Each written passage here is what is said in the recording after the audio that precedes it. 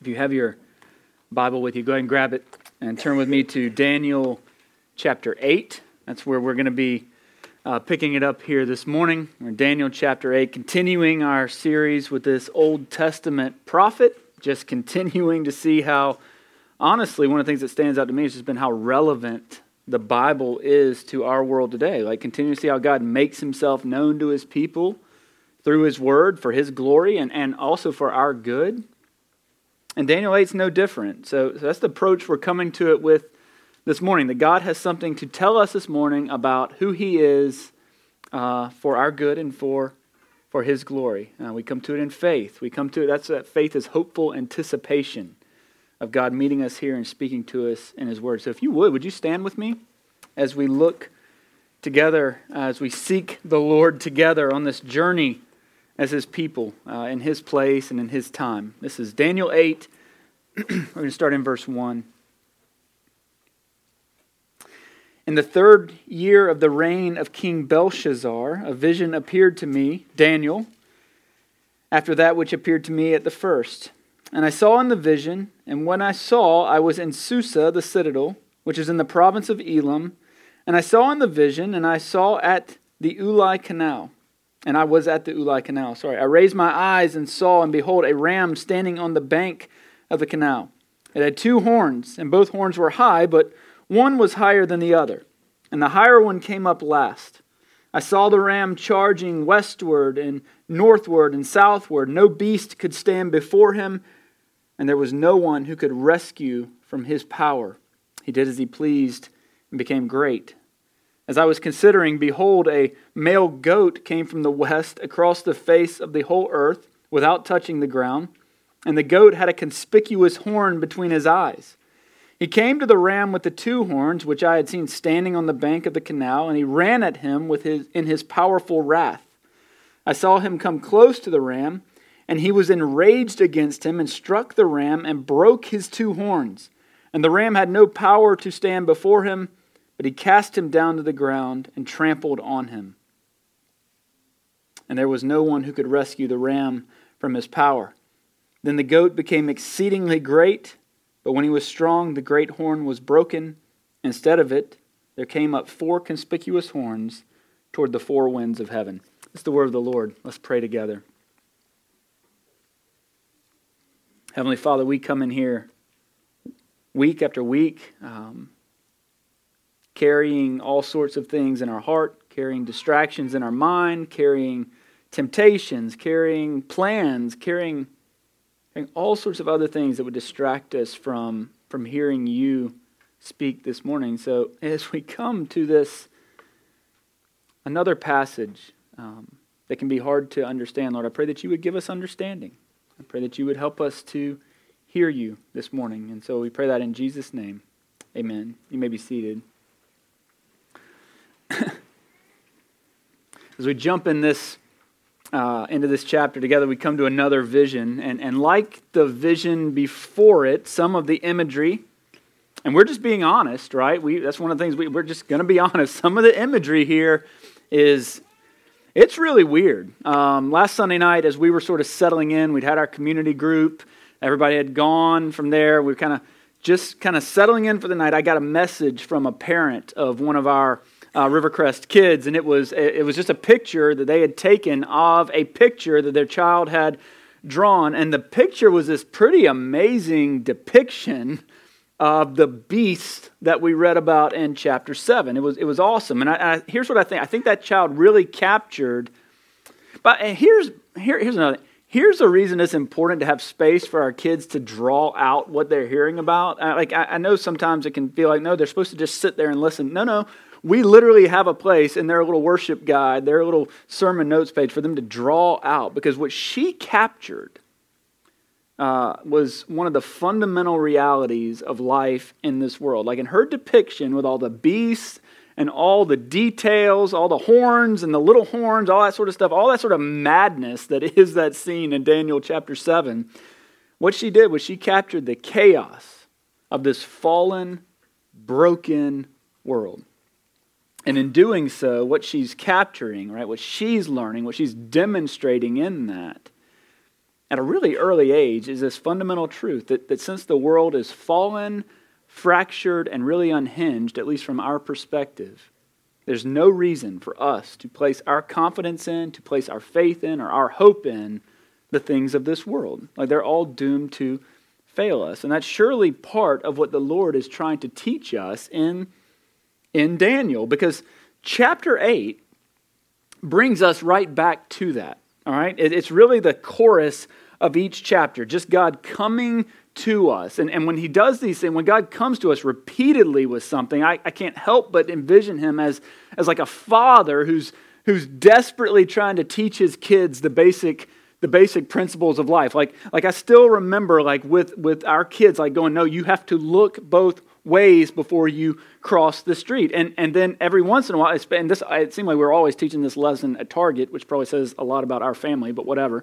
And so we're at Target and little guy is just like running out and we're like, look, that car will kill you. Like that's it. It doesn't want to necessarily, but it will do that to you. And so we need to like hold his hand and look that way and look that way and then look that way again because we want to be overkill on this, right? And so we teach them over and over again, just kind of come back to that. That's how God is coming to us, like in his kindness and in his mercy. He's warning us about the dangers of the environment in which we find ourselves. And because he loves us, here's the good news for us. Because he loves us, he's willing to repeat himself. He's willing to press this truth into our hearts because he knows us. Right? He knows us. He knows that we're often slow to learn and quick to forget. Remember what it says in Jeremiah 1:5. By the way, Jeremiah is a contemporary of Daniel. God told his people through Jeremiah, he said, before I formed you in the womb, I knew you.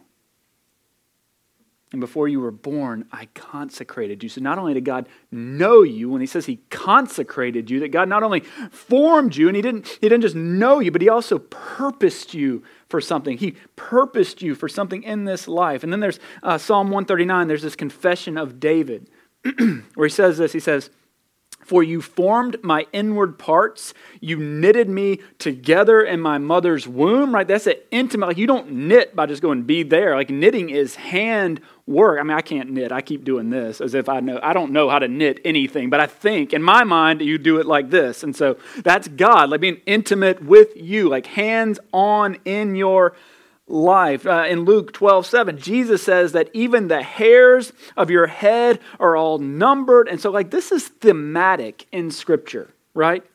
It's the witness of the Bible, not just that God knows the realities of this impersonal world around us, but that in the most intimate and personable way possible, God knows us.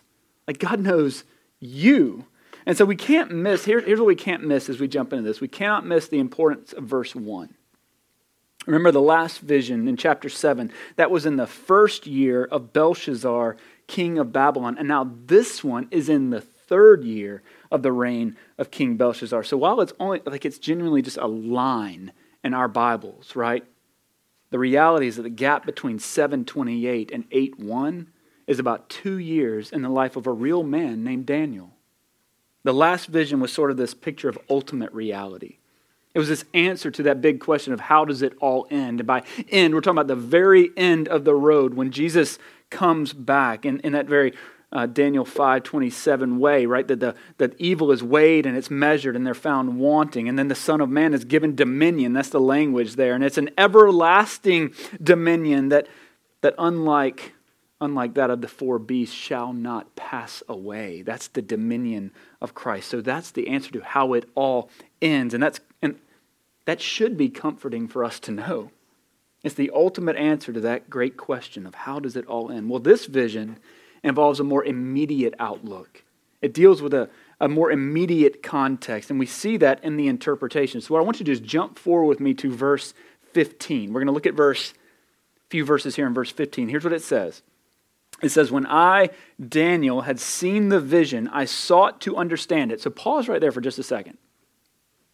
Daniel's a prophet, right? He's got a book in the Old Testament named after him. So if you hear about a ram with horns and a goat that's running across the earth but not touching the earth, and your mind kind of goes, what? So did Daniel, right?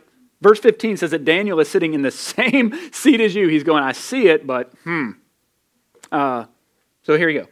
I had seen the vision, I sought to understand it, and behold, there stood before me one having the appearance of a man.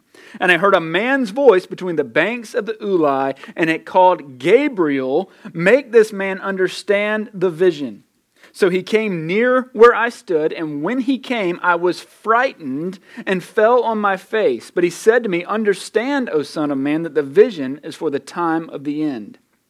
And when he had spoken to me, I fell into a deep sleep with my face to the ground. But he touched me and made me stand up. Pause one more time, sorry. He passed out. Like Gabriel comes to him, tries to comfort him, and it doesn't help. That's what you need. Like he comes to him, and he's like, I'm going to explain this to you. And his response is like, cool, yeah, let me get my notepad and start journaling this thing. He literally falls down with his face on the ground, passes out. Gabriel has to pick him back up. All right, so that's, if you're getting overwhelmed by these visions, again, Daniel is there with you. Daniel gives me great hope for where I'm at actually in life. But here we go. When he had spoken to me, I fell into deep sleep, faces on the ground, but he touched me, made me to stand up. He said, behold, I will make known to you what shall be at the latter end of the indignation, for it refers to the appointed time of the end. As for the ram that you saw with the two horns, these are the kings of Media and Persia. And the goat is the king of Greece, and the great horn between his eyes is the first king. As for the horn that was broken, in place of which 4 others arose, 4 kingdoms shall arise from his nation, but not with his power.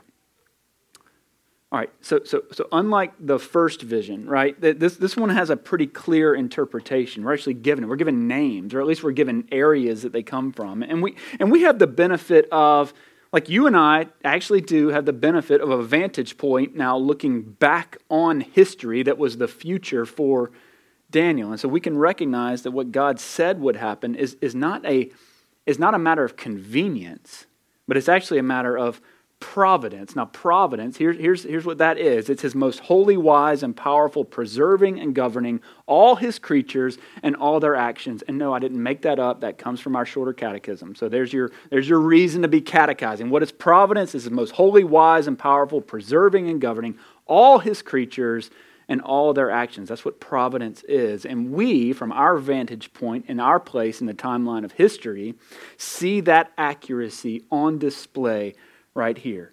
The ram with the 2 horns is the kings of Media and Persia, with Persia being the second horn that grew much larger. And that ram of verse 4 represents almost 200 years. So it's just a verse in our Bible, but it's about 200 years of history. So there's a lot going on in this vision. The goat is the king of Greece, and the great horn between his eyes, the first king, is the man who we will later call Alexander the Great. He's the one who trampled over the Persian Empire. It took him just over 3 years to conquer that empire. I mean, like by the age of 33, he had conquered virtually all of the known civilization of the world. But then, like all men, Alexander died in 323 BC. So there's your actual timeline. The point of this is what's becoming clear again is that it doesn't matter how strong or how powerful any earthly king or kingdom may become, ultimately they all fade away. I like the way Ian Duguid has said this. He said, no matter how great and menacing an empire may appear to be, it is simply an actor in a play written by someone else. It plays the role assigned to it by God on the revolving stage of world history, and then, when its lines are over, it slinks off into the wings. This is the idea. Even someone like an Alexander the Great is ultimately just a bit player in God's grand redemptive story. We find it hard to believe, but these empires of the world that seem so strong, that seem so powerful in our eyes, the powers of the world, like the powers of the world that actually make us tremble. And maybe it's not politics or empire building that really stirs up the fear in our hearts. It's probably not for most of us here in the United States. We're sort of insulated from that. But there are all sorts of things in our world that seem like impenetrable forces. Like maybe it's a health situation. And we've walked through a bunch of that here, even in this church. People who have a diagnosis that seems helpless And we've watched God work in and through that. Maybe it's a broken marriage. Maybe it's a troubled, wayward son who you just cannot get. Who you just cannot get to walk in line with what God would have him do. Maybe it's some unrelenting sinful desire in your own heart. Whatever the Goliath is, right? Like whatever the Goliath is that's standing on the hill, kind of waving at you and laughing at you, whatever that undefeatable, unconquerable battle is, what Daniel 8 is making clear is that there is a God who put it there, and there is a God who can take it away. Now we got to look at verse 22. Look at 22 again. Here it says, as for the horn that was broken, that's that weird unicorn-looking goat's horn. That's Alexander again, all right? As for that horn that was broken, in place of which 4 others arose, 4 kingdoms shall arise from his nation, but not with his power. And at the latter end of their kingdom, when the transgressors have reached their limit, a king of bold face, one who understands riddles, shall arise. His power shall be great, but not by his own power, and he shall cause fearful destruction and shall succeed in what he does and destroy mighty men and the people who are the saints. By his cunning he shall make deceit prosper under his hand, and in his own mind he shall become great. Without warning he shall destroy many, and he shall even rise up against the prince of princes, and he shall be broken, but by no human hand. The vision of the evenings and the mornings that has been told is true, but seal up the vision, for it refers to many days from now. In terms of history, we're looking at what would be the rise and fall of Alexander the Great. The division of his empire into 4 smaller kingdoms. You can Wikipedia that if you're interested in it. They divided the kingdom amongst 4 generals, all who battled one another for supremacy. And one branch of that fractured empire is the kingdom of the Seleucids. All right, and out of there, this is one of the 4 conspicuous horns toward the 4 winds of heaven. Verse 9 tells us that out of one of them came a little horn. That little horn, and biblical scholars are pretty uniform in agreement on this, is a Seleucid king called Antiochus IV. And he's going to reign from 175 to 163 BC. This is the king of bold face. That's who he is, Antiochus IV, that we met in verse 23. And he would severely persecute the people of God. Now, there are legends about this, and there's true history about this. He wasn't indifferent to the people of God. He wasn't one of those kings who was willing to tolerate them. He hated them. He hated them. He would have hated us, and he hated the Lord. So here's what he did. He banned circumcision, which was their sign of the covenant. He brought an end to the sacrifices at the temple in Jerusalem. He did that in 167 BC. He defiled the altar of the temple there by offering a pig on that offer, and then by placing pagan articles in the Holy of Holies.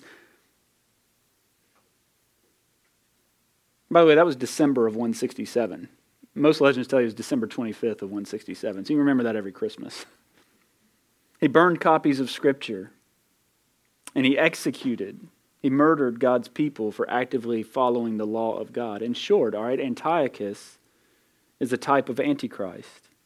And he wasn't content just to rage against God's people. I mean, that would have been one thing, but he wasn't content with that. He actually went after God himself. Verse 25 says that he shall even rise up against the prince of princes. This is Christ himself.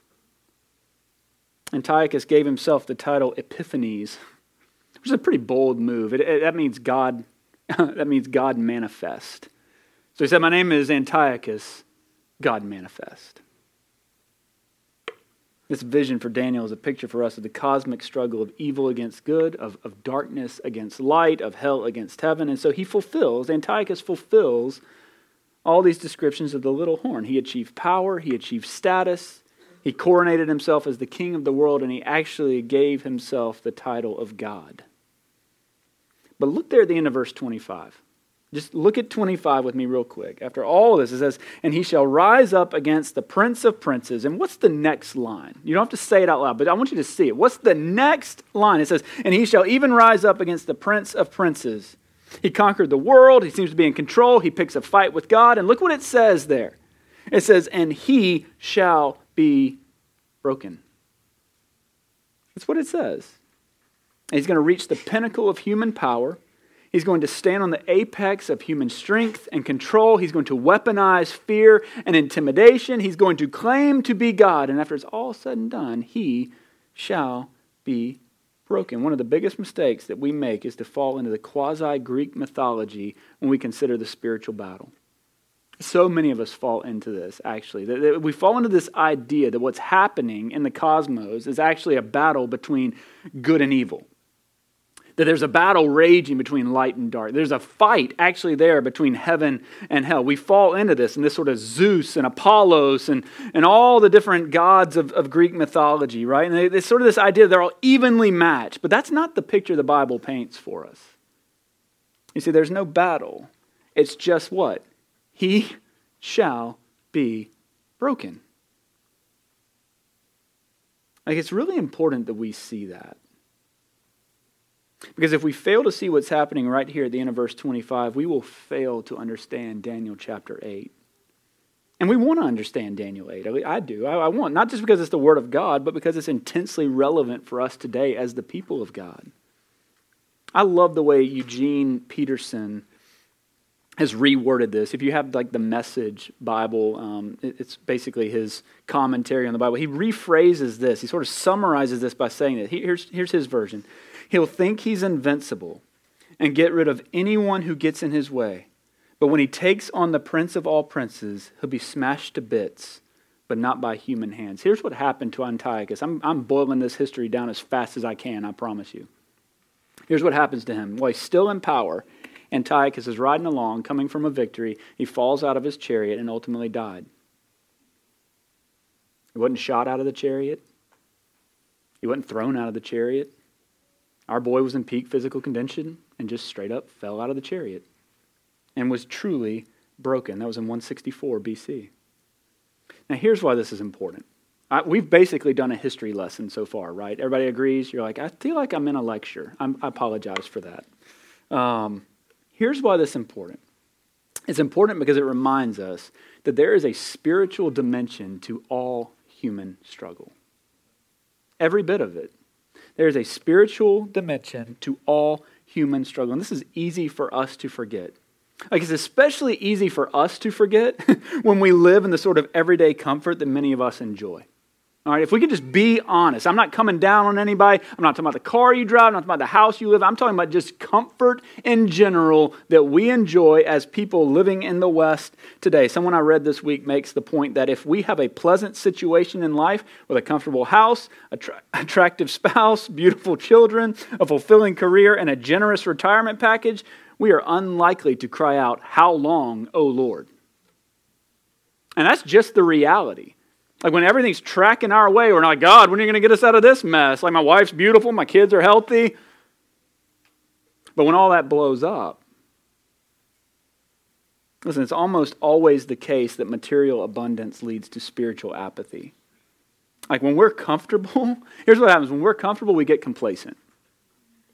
We're comfortable, we get complacent. When we get complacent, it's easy to drift over into apathy because it's when we're comfortable that we stop paying attention. Like, one of the enemy's greatest tactics against you, because he hates you.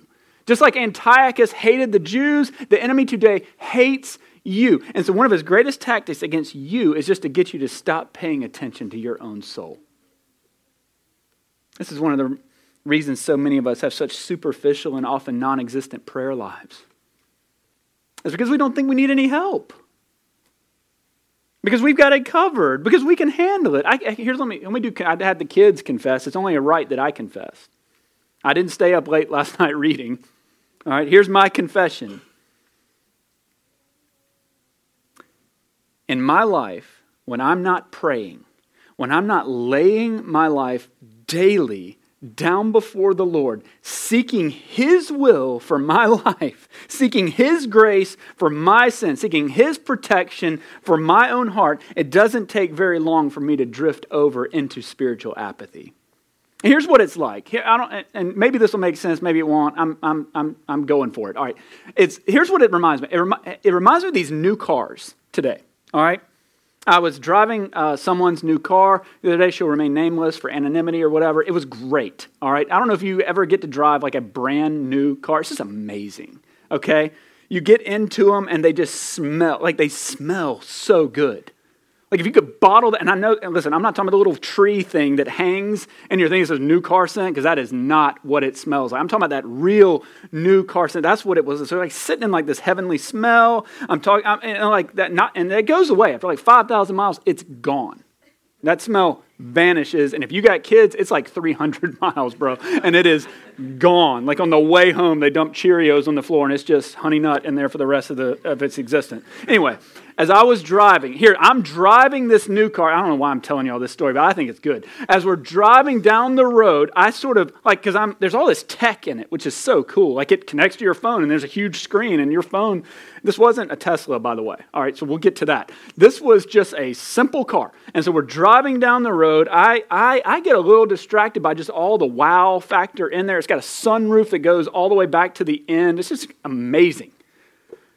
And so I drifted a little bit, in someone else's car, which is not the move to make anyway. And here's what happened. I promise you I'm not making this up. I drifted over towards the middle, and the car fussed at me. Like a robot. Fussed at me. All right? And then here's the next thing. It fussed at me, bing, bing, bing, shook the steering wheel, and then drove me back to the middle of the lane.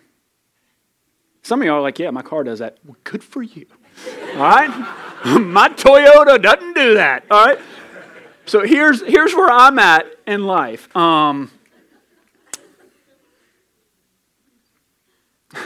was blown away by this. And people have, my family has made a lot of fun of me over this. Fred has given me fits about this. It's okay. But self-driving Kias are now a thing. Like that exists in the world, a self-driving car. And I'm just, be honest, I'm not sure I belong in a world where the Kia drives itself. But because here's what's going to happen. Let me tell you, here's what's going to happen. I'm sound like the oldest man in the room right now. Here, let me tell you kids what's about to happen. I'm going to get on the interstate. I'm going to put that thing in cruise control. It's going to keep me, a satellite in space, 36,000 miles above the earth is going to be watching me. It's going to keep me 100 yards from the next car in front of me. And then if, for whatever reason, I drift over, it's going to just bring me right back. And here's what's going to happen. I'm going to realize pretty soon that I don't really matter in that car. Like, what am I even here for? And so it's just driving itself. And I'm just, going to doze off. Because I'm just going to put it on cruise. And cruise control is genuinely going to become cruise control. The car takes control. But here's the problem with this. You're never more than one little missed button away from turning that whole system off. And now I'm going to crash and die. Because I'm going to think self-driving Kia.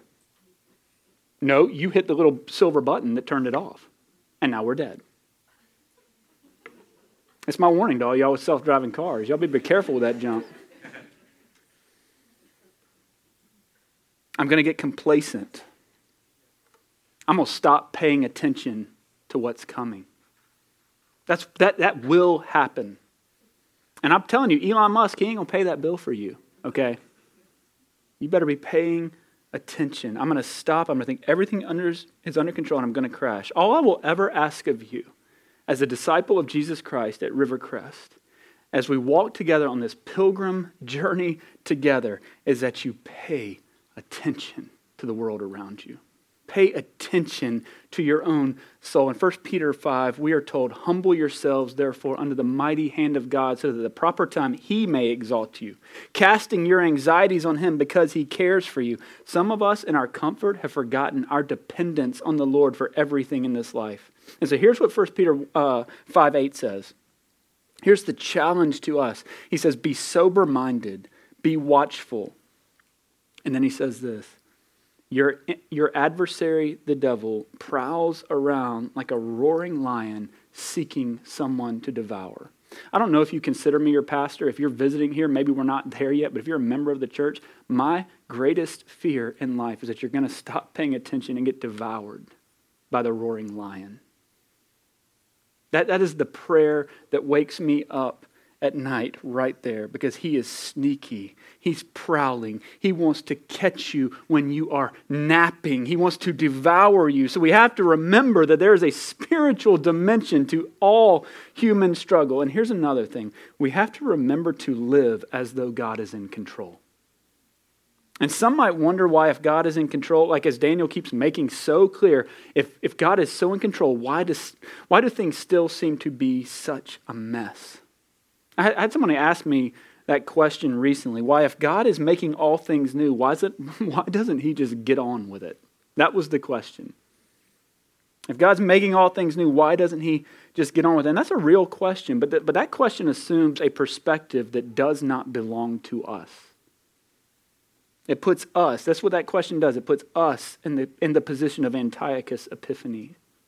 It assumes that we know better how things are supposed to go. Acting as though we are in control. As crazy as it might be, Daniel's vision is looking forward to a time.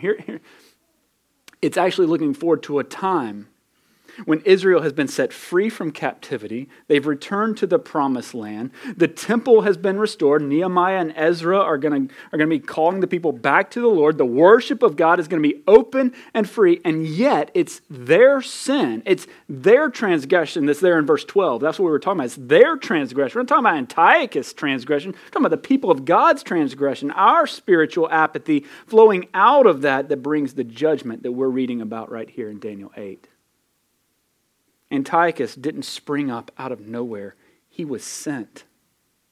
And so we need to learn to live by faith, both in the storms of life and when the seas of life are calm and still, following God through this wilderness each and every day, whether that's on the clear mountaintop or, like we see in this vision, down in the shadow valley.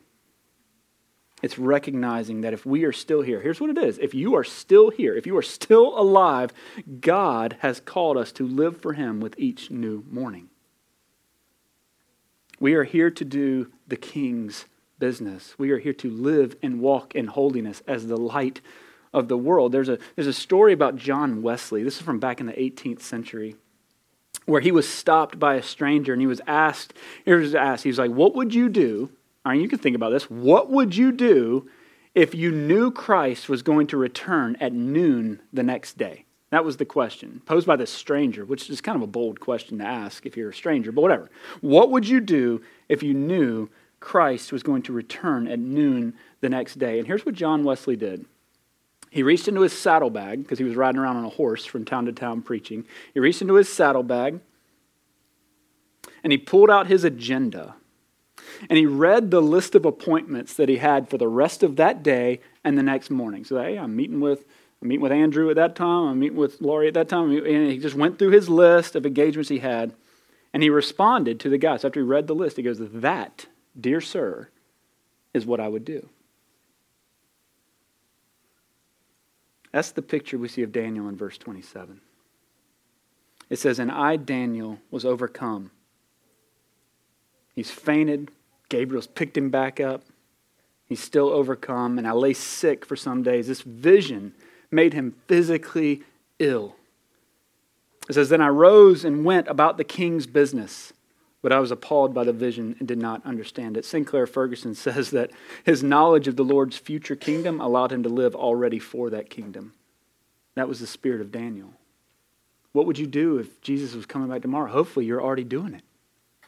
You're already walking in the calling that he has for your life. Whether you're doing air conditioning work, whether you're teaching, whether you're a full-time student, whether you're a little child, whatever you're doing right now, you're being to live for Christ. You're being to live for his kingdom, doing the king's work today. So that when he says, hey, I'm coming back tomorrow, you go, good, I'll meet you there.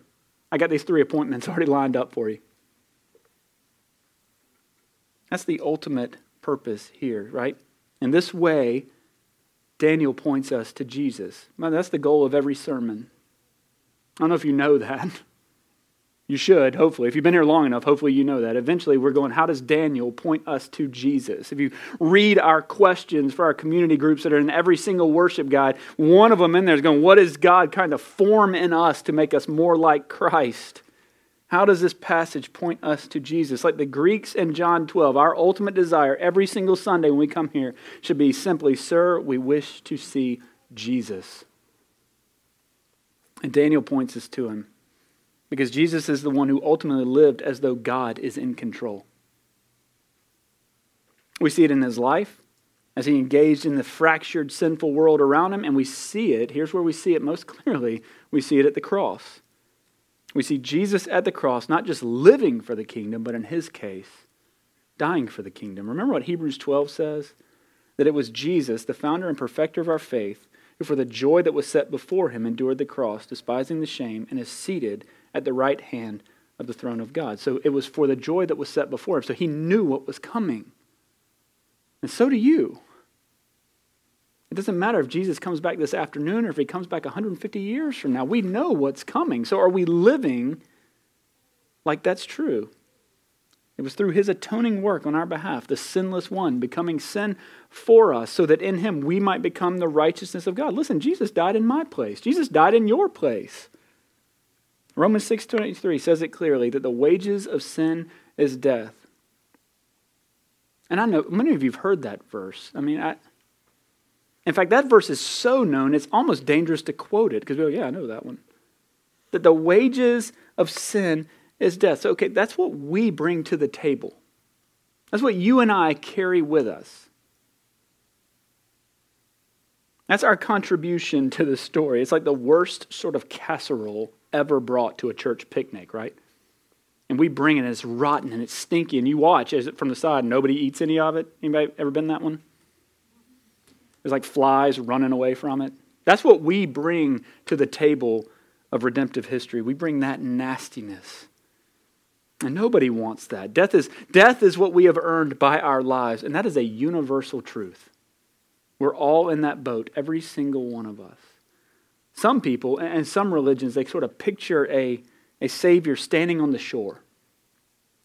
And they picture him sort of standing there kind of shouting at the people in the boat, go, hey, man, if you do this, you'll get into the still water. So like tighten up the sail a little bit and turn left here, turn right there, and you'll find still waters. That's how some people picture a Savior. Some picture a Savior just sort of making the storm still. Just kind of going, nope, there's no storm. And we live with this sort of cosmic fairy tale idea that God is just going to step in and make everything around us so easy. But it's only in Jesus Christ that we see a Savior who doesn't do any of that. In Jesus Christ, we see a Savior who comes and gets in the boat with us. Only Christ comes, and he takes the sin that we bring upon ourselves, and he takes that on himself, receiving the wages, right? Taking what was due to us, he takes our wages of sin on himself at the cross. Only a holy God could see us in the mess, in our rebellion, and love us anyway. So how does the verse end, right? So the wages of sin is death, but what? But the free gift of God is eternal life in Christ Jesus our Lord. That's who's calling to you today. That's who's holding out his hand to you today. That's who's walking with you today, in the storm or in the quiet, on the mountain or in the valley. It's the one who gave his life for you. That's this Jesus that Daniel's pointing us to, the one who didn't come and need to be told what was going to happen, but came and proclaimed it and then did it for you. As I was thinking about this passage this week, I think I just stumbled onto Psalm 27. We're planning to do Psalms for the summer. Maybe that's how I got there. Anyway. The beginning of Psalm 27 says this is David, by the way. He's being chased by Saul. People are literally trying to murder him. And he says this. He says, the Lord is my light and my salvation. Whom shall I fear? Right? The Lord is the stronghold of my life. Of whom shall I be afraid? I've told y'all this before. I show up here every Sunday terrified. I get out of my little truck back there and I walk around this building and I come in and I open the door. Then I come over and open that death trap door so that the music people can come in through that way because they're very courageous. And I sit in my office and I just think about how weak and pathetic I am. That's a daily or at least weekly occurrence. Because I'm afraid of you. I'll make eye contact with everybody in the room.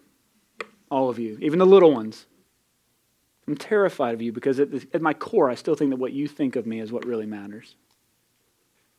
And that's to my shame that I say that. But it's true. Again, today's just a confession Sunday. We're going to build a booth eventually.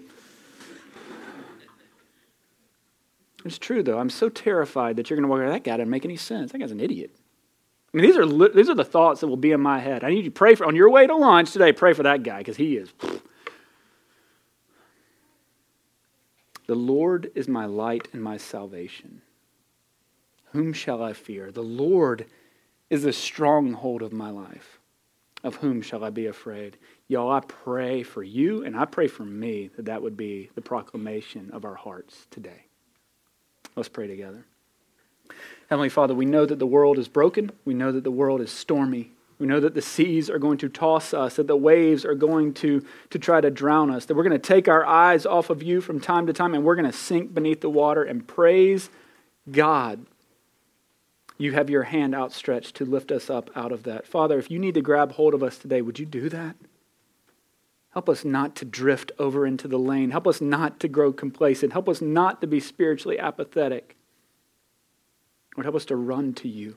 You've given us your word, Lord. If somebody in here doesn't have a copy of it, I will give them one. Help us to find our presence with you. And if you choose to come back tomorrow, let us be found doing your will. We pray that in Jesus' name. Amen.